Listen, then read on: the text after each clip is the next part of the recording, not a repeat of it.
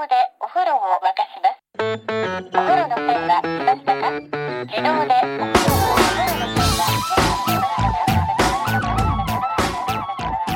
Hello and welcome to another episode of No Such Thing as a Fish, a weekly podcast. This week coming to you live from Redruth.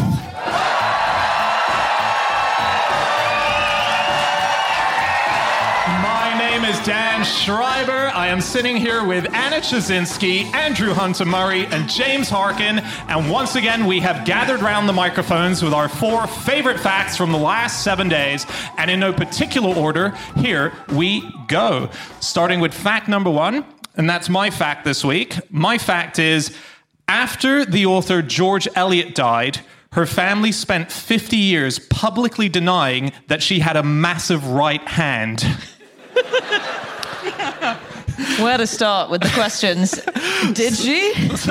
Well, basically, before she was famous, this was in the 1840s, she was talking to a neighbor. She was in her mid-20s, pre-fame, and she stretched out her right hand and with some pride demonstrated how massive it was. It's like, look how big this is. And it was big, she said, because in her teenage years, she was making butter and cheese on her family's farm. So she was doing all the churning that she needed to do. And as a result, she built up this massive hand. So it wasn't even by birth, like she built it herself. And she said that it was so big, her hand, comparative to the left hand that she had, that it left her kind of lopsided because the weight of it. Come on. No, she didn't say that. She did.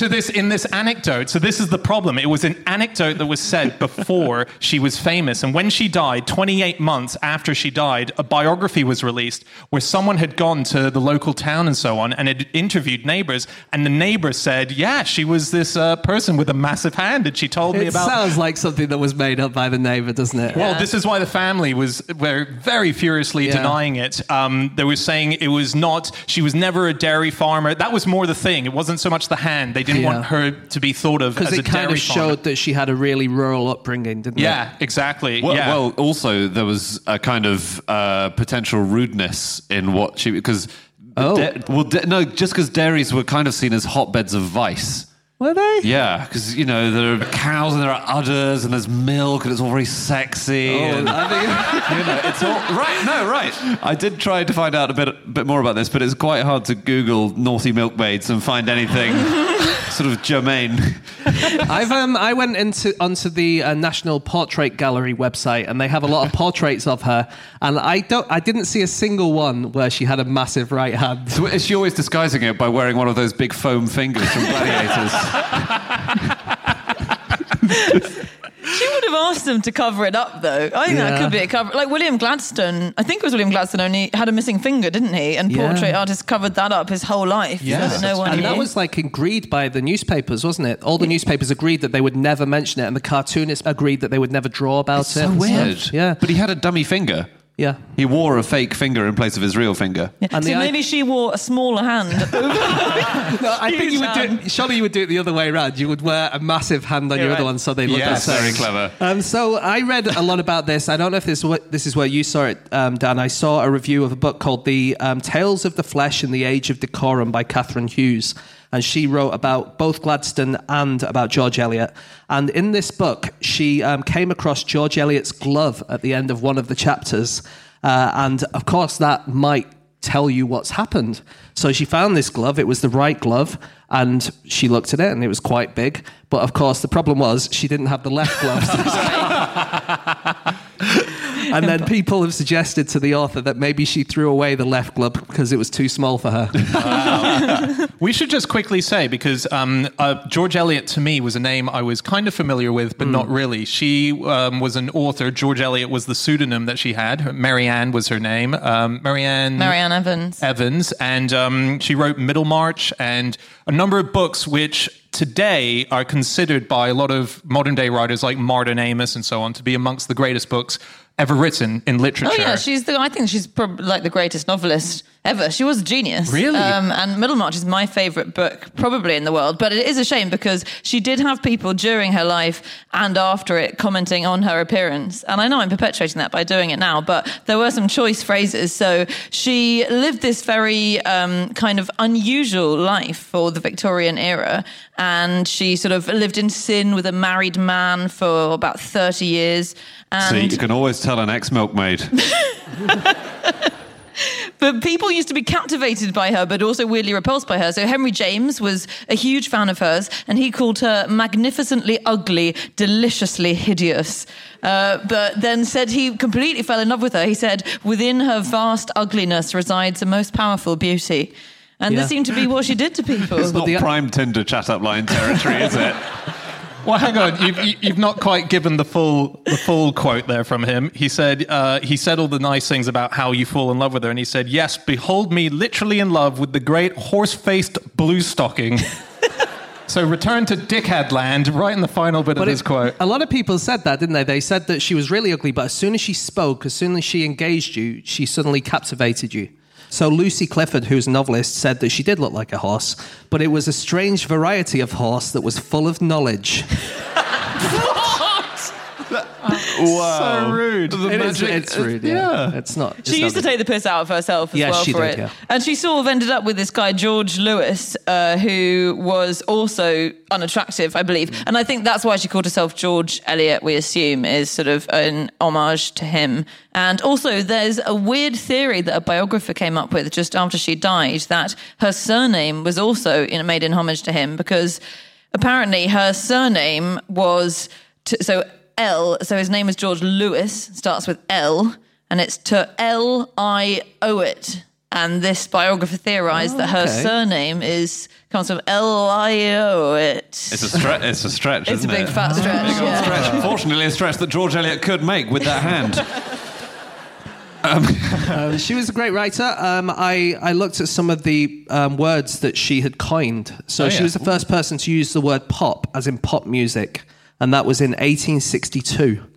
She said there was too much pop for the thorough enjoyment of chamber music. She also coined the words, according to the OED, this is appealingness, beseechingness, close-ish, and embrowning. Wow. Which are less coinages as just putting the word ness after things, isn't it? Yeah, but she was also the first person to write the words lampshade and lunchtime.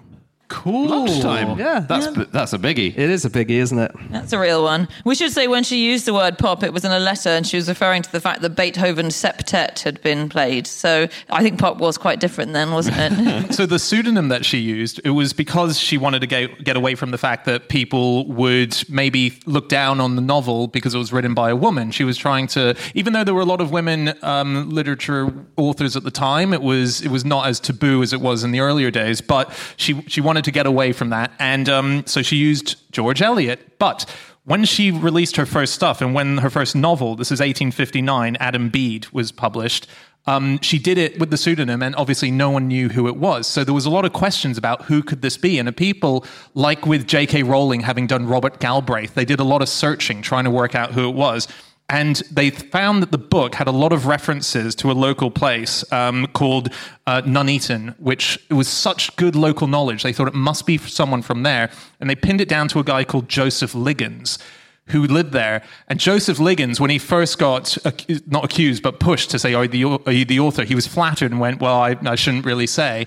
And then when it got really big, he then said, yes, it's me. So he said, yes, I absolutely am. So then the publishers of the book, because this guy was living in poverty at the time, he'd had a very rough life, he started, the publishers getting all these messages going, why is he so poor? This is a big book. He should be making a lot of money. So then they had to reveal their cards that it was, in fact, Mary Ann She put her hand up and went, it's me! And for miles around, everyone said... That's a man's hand if I ever saw one. So it got revealed that he was not the author, and that obviously ruined his life because he was a fantasist. He was claiming something that he wasn't, and he ended up living in a workhouse where he eventually died, and his life just went downhill from there. So he died in this place, in this workhouse, and that workhouse is no longer there, but it's been reused as a new building and renamed the George Eliot Hospital. Yeah. So even in death. Her childhood home is there. It's now the Griff House Beefeater and Nuneaton Premier Travel Inn.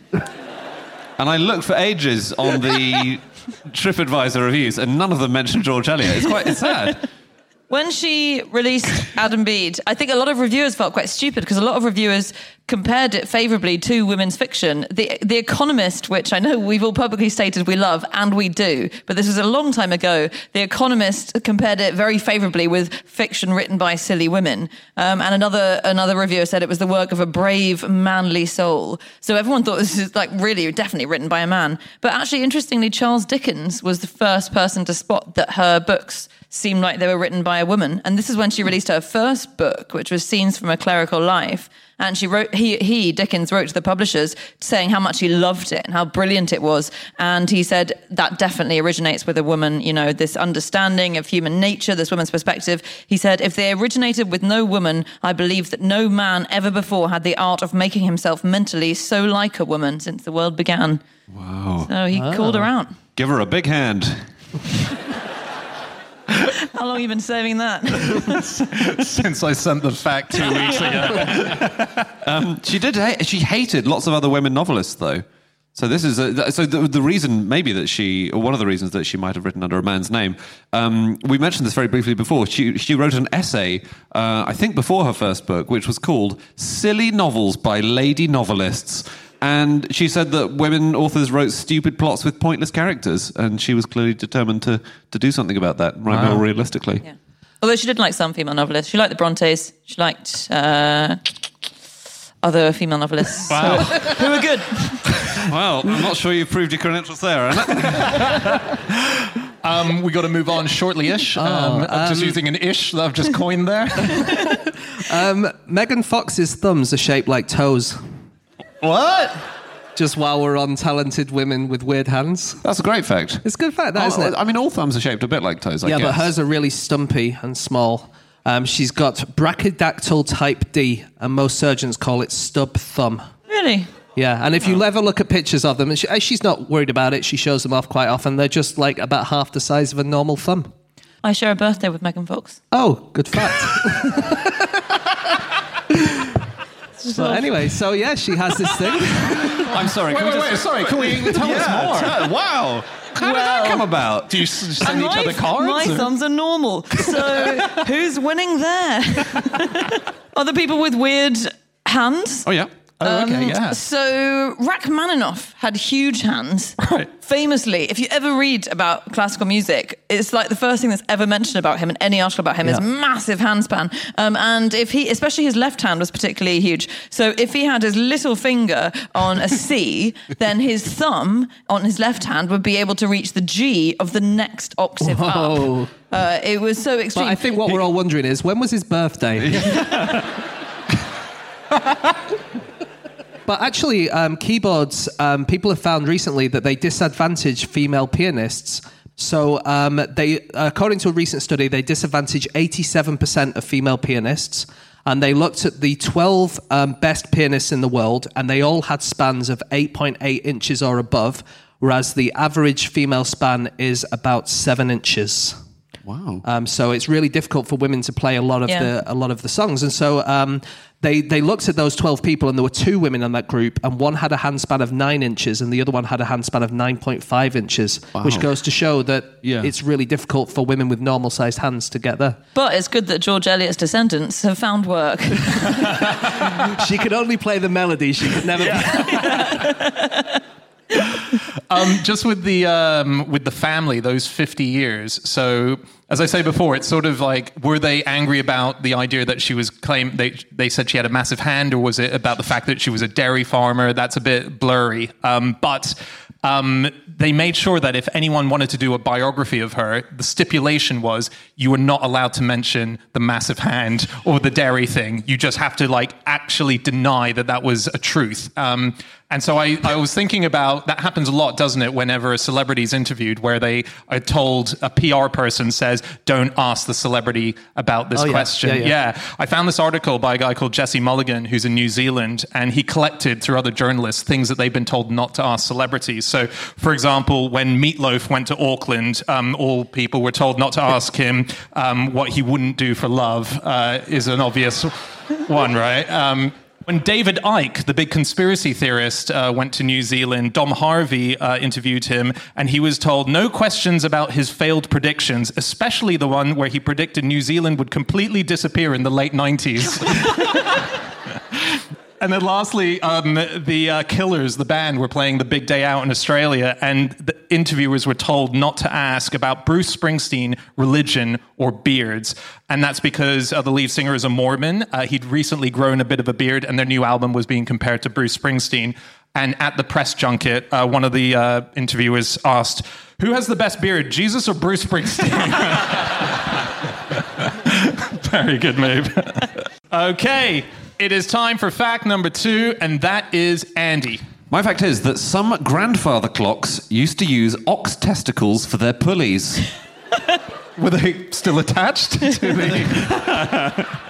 That would be silly. No, this got sent to me by a listener, someone called Jenny Wildblood, and it's from a book called Food in England by Dorothy Hartley. And Dorothy Hartley was an incredible woman. She sort of documented all these social customs dating back centuries, and she lived in the 20th century and she died in it, and she recorded all these... She didn't make it out, damn it. But she we don't have many places that this fact is written down, and it's from her book Food in England, and she says that the long testicle cord of a bull, you used to use all of the animal, and that cord was used as pulleys in some grandfather clocks because it was strong in texture and it was long. So sorry, can I just ask, is the pulley the lump at the bottom of the pendulum? You've got the two things hanging down. The pendulum, the pulley, the thing that you... The long stringy bit that has the blobby bit at the bottom. Thank you. Okay, cool. And it was the blobby bit? No, it's the stringy bit. It's the stringy bit. It's the cord, the testicle cord. Really? It's not the testicle. It's No, in theory, they should have just used the testicle as the bobby bit. Yeah, true. Yeah. Use it all. Don't waste not, want not. But there was one other thing it was used for. I tracked down the book, and it was also the long testicle cord of the ox was valued by drovers as a lash. So you might, as a cattle, be lashed by the testicle of your ancestors. By the testicles of your ancestors sounds like an amazing exclamation. By the testicles of your ancestors! Are you crazy? So, grandfather clocks. Let's all start picturing testicles and talk about grandfather clocks, which aren't as old as you might think, or the name isn't. So the name comes from 1876, and it's a song by a guy called Henry Clay Work. So before grandfather clocks were called that, they were just called something else. They were called floor clocks, or they were called long clocks, or I think they had various names. But then he wrote this song where he referred to them as a grandfather's clock, and it's such a nice song. It's from the perspective of a grandson, talking about how his grandfather's clock has been born at the same time as his grandfather, and they've both lived this life together, and they're really well bonded. And then when his grandfather dies, the clock stops working, and then it was covered by Johnny Cash sometime later, and that's where we got the term. I guess you guys know that song, do you? My Grandfather's Clock. My Grandfather's Clock. Yeah, we all know. I'd never heard it. Good. But it's based on an actual clock, on a real life clock in North Yorkshire. It's still there. It's in, I've forgotten where it is. I think it's near Darlington. And Henry Clay Work was in this hotel, in this restaurant, and he saw this clock, and they told him the story of how it had stopped on the day that the guy died, and that's how he wrote the song. He said, by the testicles of my ancestors. What a subject for a song. Historians think that it was a marketing gimmick used by the innkeepers to dress up their inability to get the clock repaired. I didn't know that as well as a grandfather clock, you could get a grandmother clock and a granddaughter clock. How cool is that? Didn't you? Yeah. How is the gender differentiated on clocks? No gender difference, but it's height. Height difference is what it is. They use the vagina of an ox.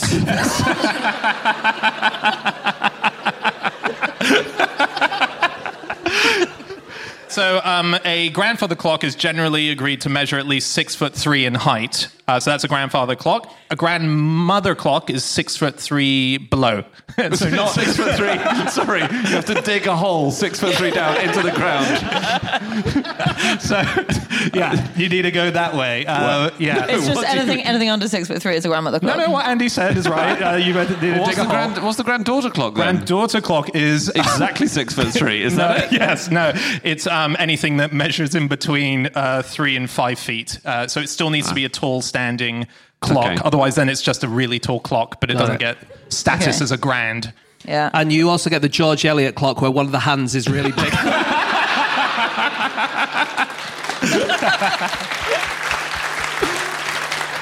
So clocks have an amazing history, actually. So the first clocks, or some of the first clocks, were water clocks. And the first water clock I could find evidence of was from ancient Greece. And its whole purpose was to stop people going on too long in words with their So what speeches. is a water clock? Sorry. So, well, the way it worked in ancient Greece was actually quite different to what came afterwards. But basically, what you had was you had a bowl, imagine a small bowl, and you've got a little hole in the bottom of that bowl. And then you put it in a bigger bowl of water, and then the water gradually goes up through the hole in the bowl. And the time that bowl takes to sink is a certain passage of time. And they would use this to time people's speeches in Parliament. So if a politician was wanging on too long, then you'd be like, the bowl's underwater now, get off the stage, mate.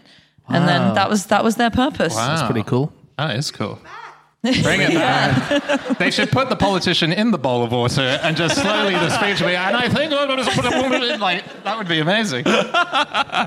That's a game show, I think. Yeah. It's time to play Hole in the Ball. Do you know why we say o'clock if you say it's 4 o'clock? Why we say that rather than just saying it's 4?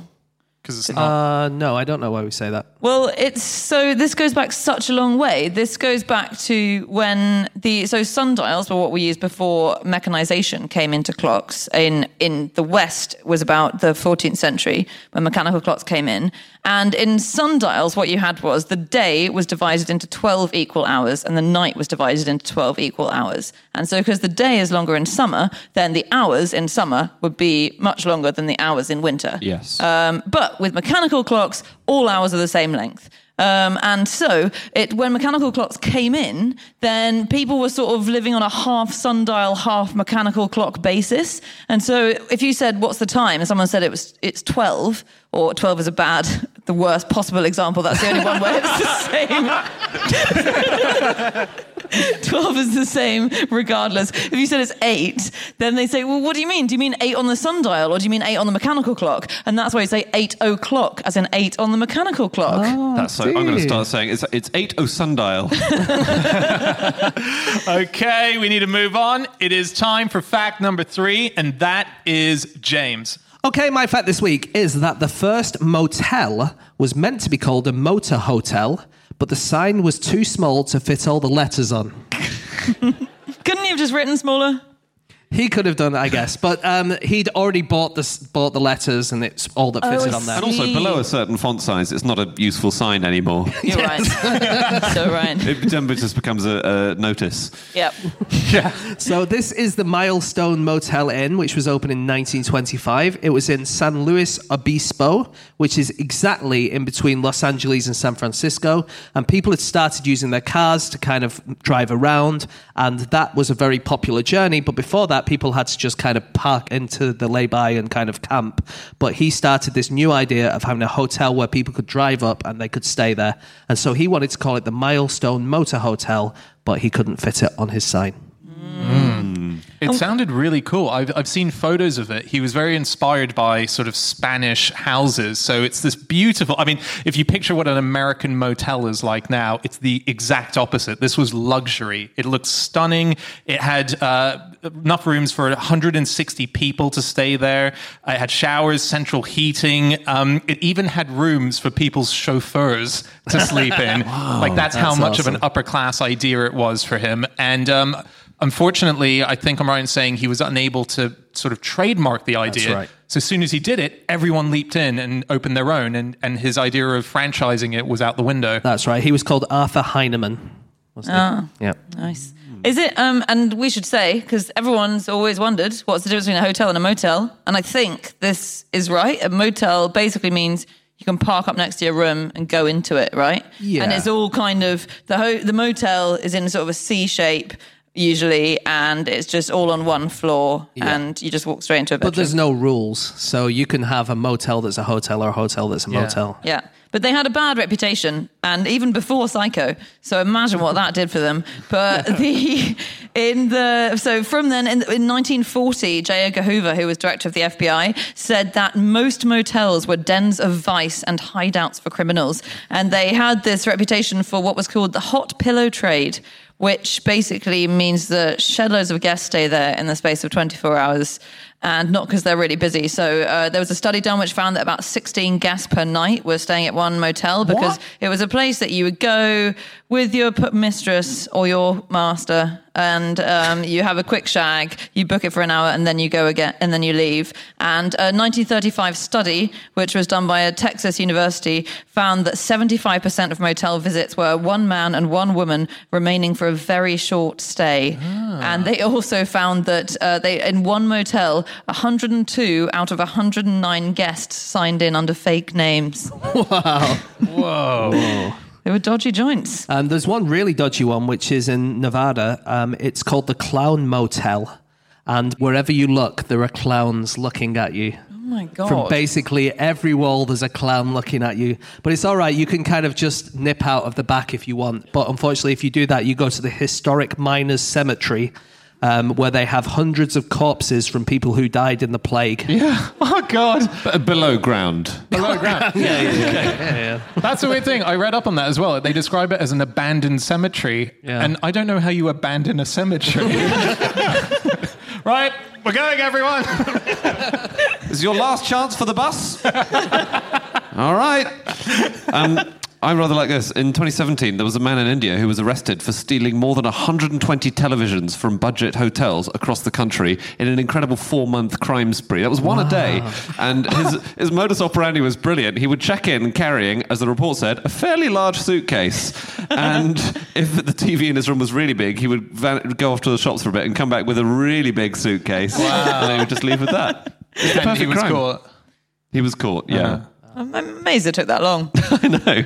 I found the worst hotel in the world. Oh, great. Well, there are theories, obviously, because there's not an official title. But one that gets quoted as the worst hotel in the world is the Grand Hotel in Pristina, which is the capital in Kosovo. And it has truly atrocious reviews. It's very, very, very bad. And when he was asked about it last year, the actual president of Kosovo said, "I don't think it is the worst hotel in the world, but that is because the world is very big." Just so good. There's one more called Hans Brinker, which is in Amsterdam, but they make a virtue of how bad it is. They kind of advertise it. They say, unfortunately, most of the reviews are really true. The hotel website, actual website for the hotel, says it's comparable to a minimum security prison. And they also advertise themselves as being environmentally friendly because the curtains double up as towels. Okay, it is time for our final fact of the show, and that is Chazinski.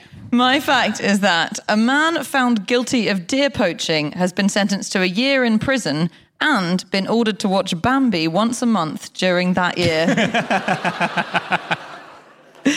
This is great. So this was actually at the end of last year, and it was in Missouri, and a judge sentenced a man called David Berry Jr., and he had been done for poaching. Poaching was like a family thing, like his dad was doing it, his brother was doing it, I think. And the judge said, "Look, you've killed hundreds of deer, so I want you to watch Bambi and see what that deer might have felt like." Wow. And apparently the prosecution said that the judge is hoping there will be some kind of emotional reaction. And weirdly, the guy who worked for the prosecution was called Don Trosser, so it felt like he was in the deer faction. I think if he's killed hundreds of deer, as he has, I think he might be able to cope with Bambi without cracking. I'm not sure he'll mend his ways because of the Bambi. I think it's a good idea, but... No, well, there might be something to the idea. So the person who played young Bambi in Bambi. He was the voice of Bambi. He became a US Marine. So he had to take lives, unfortunately, as part of his career. But he said that experience of seeing what had happened in Bambi's story meant that he never could bring himself to kill an animal. So maybe it does affect. Yeah, Just killed shitloads of humans. Yeah. But the one problem is that according to Sheriff Brad DeLay, who is in charge of the Lawrence County Jail where they sent this guy, they only have one cinema. So whenever they put it on, they have to get everyone else out of the room and no one else is allowed to watch anything. And this guy just has to watch Bambi. That's amazing. Do they just run free or what? No, it's like, they it's like just the go- recreation room where They you've just got go a to TV another screen. part of the prison. Okay. They don't go, well, the cinema's out of use. Why don't you just have a run around the town? It's all right. Just come back in an hour or two. It'll be all right. He is amazing. This actor who played Bambi, Donnie Dunnigan, he was 5 years old when he got the role, which, because that's what the role called for. But he had been in a few movies already. But his agent at the time hated the sound of the film. And he said, I've got a much bigger role for you in a Western. So I think you should take that and not become Bambi. And Donnie Dunnigan heard this agent talking to his mum on the phone. And he was quite rude to his mum on the phone. And so he fired his agent at the age of 5. So good. And Variety ran a story saying 5-year-old actor fires his manager. Which is pretty cool. You can't see Bambi doing that. But he did say he had this amazing moment, and this kind of depends on you having seen Bambi, which I learned to my horror that James and Dan haven't. Presumably you have. I have. Okay, good. He fought in Vietnam, Donnie Dunnigan, much later on, obviously. And do you remember the scene in Bambi where it's quite near the end and Bambi gets shot and he collapses and you think Bambi's in real trouble here. Oh. And then his father, the big scary deer, sorry, this is a huge spoiler, by the way, guys, but the big scary deer comes up over him and suddenly says, you have to get up, looks down at him and says, Bambi, come on, you have to get up. By the testicles of your ancestors, you must get up. It's a very haunting and moving scene. But we all remember it.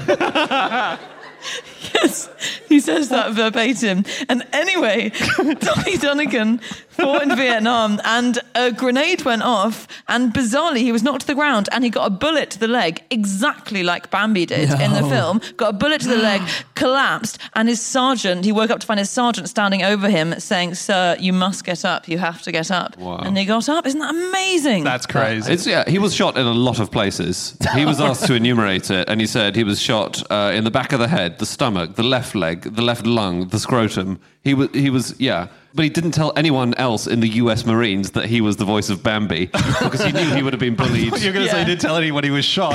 I'm fine. It's all good. But your testicles appear to be bleeding. I just donated them to a clock somewhere. So Bambi is based on a book. Not many people know. It's called Bambi: A Life in the Woods, and it's by Felix Salten. And it's very different to the movie. So in chapter 12, Bambi has sex with his cousin. What? And that's only in the director's cut of the movie, isn't it? In chapter 12, he has a restless desire. He no longer recognizes his cousin Feline. She's now a sex object, and he has his merry way with Feline all night. And he's so turned on, he forgets to eat. Wow. And then a little bit later, Bambi's father gives him some drugs. What? No. And he says it tasted terribly bitter and smelt sickeningly. And after many days, in an opium-like daze, he heals. No. I'm afraid so. What? He does. We should say in Bambi, he does get with his cousin. Does it? I don't know. I haven't seen it. Feline in the film is his cousin, and you don't see a graphic sex scene in Right. the edited version. I'd love to see Felix being sat down by Walt Disney going, we love it, we're so excited to abort it. We've got a few changes we'd like to make. The drug scene? We don't think that's going to go down well with the 6-year-olds. In the same year as he wrote Bambi, Felix Salten, he wrote a book called The Hound of Florence, which is about a man who turns into a dog every other day. Feels like they could have done something out of that. That sounds quite good. Yeah. Well, he wrote also another very famous book, didn't he? Which was actually an adult erotica book. Really? Did he? Yeah, it was called Josephine Mutzenbacher, The Story of a Viennese Whore, as told by herself.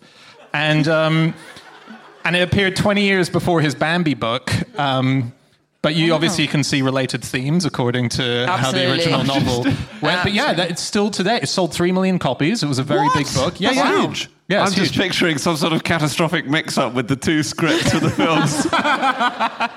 Actually, weirdly, just quickly, the actor Donnie Donegan, who played Bambi, met Thumper for the first time when he was in his 80s.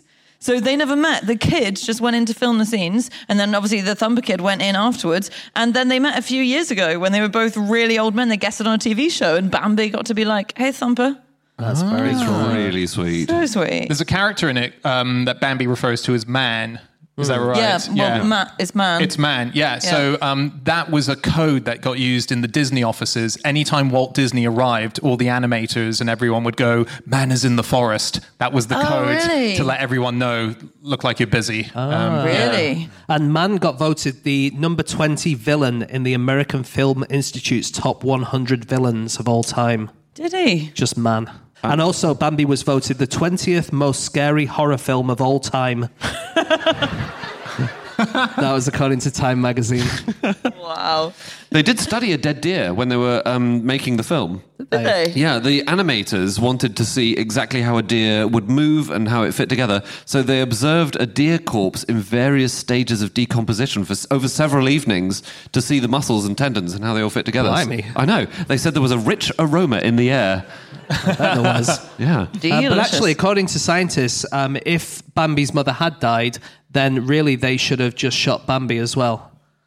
Because actually young deer, when they're orphaned, they tend to have very bad lives because their antlers don't work properly and they're very likely to be killed. So the humane thing, if if a deer gets orphaned, is... I've lost to the audience, I must say. Wow. Wait, their antlers don't work properly? Yeah, it's weird. They don't grow properly. They grow much slower, which means then they're less able to defend themselves. Wow. Wow. We should do a series of No Such Thing as a Fish, factually accurate movies. Tonight, Bambi, 4 minutes long. Oh my Well, God. here's another thing then. In 2017, scientists discovered the first instance of a deer eating human remains. We put that in there? Oh, yeah. Yeah, they found this deer in the middle of the forest, and it was holding a human bone in its mouth like a cigar. Where did it get the bone? There had been someone who had died, unfortunately. It hadn't killed someone. No. Mauled someone. Because they do eat meat. I couldn't believe this. I was reading a blog by someone in America who's been hunting white-tailed deer in the US and says that they can eat meat and they fish. So first of all, they eat birds. Sometimes they'll catch a bird in their mouth and eat it. And then they go fishing, she said. They don't go fishing. They go fishing. They don't... They get a rod And a tackle, but no, they and a don't. worm. No, this is what she said. They use their hooves to disable fish, such as trout. They will then grab the fish with their mouths, chew it up, and swallow it. Wow. I think if you, as a trout, if you can be caught by a deer, you deserve it. You failed as a trout. I think so. You got cocky. You got too cocky. We're going to have to wrap up very shortly. Oh, okay. It is quite common in America, or relatively common, where they give these kind of weird punishments, don't they? There's a particular judge called Michael Ciccione, who is from Painesville, Ohio. Painesville. Which is a great name. But over the time, there was a guy who was caught with a loaded gun, and he was ordered to the local morgue to look at corpses. There was a guy who had referred to a police officer as a pig, and he was ordered to stand beside a live pig with a sign that read, "This is not a police officer."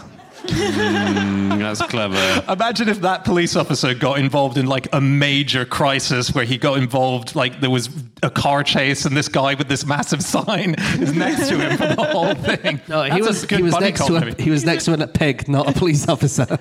He wasn't... So imagine the pig suddenly gets involved in like this insane... No, that's a Disney movie I want to see. Oh, my God. I still think it's a good idea.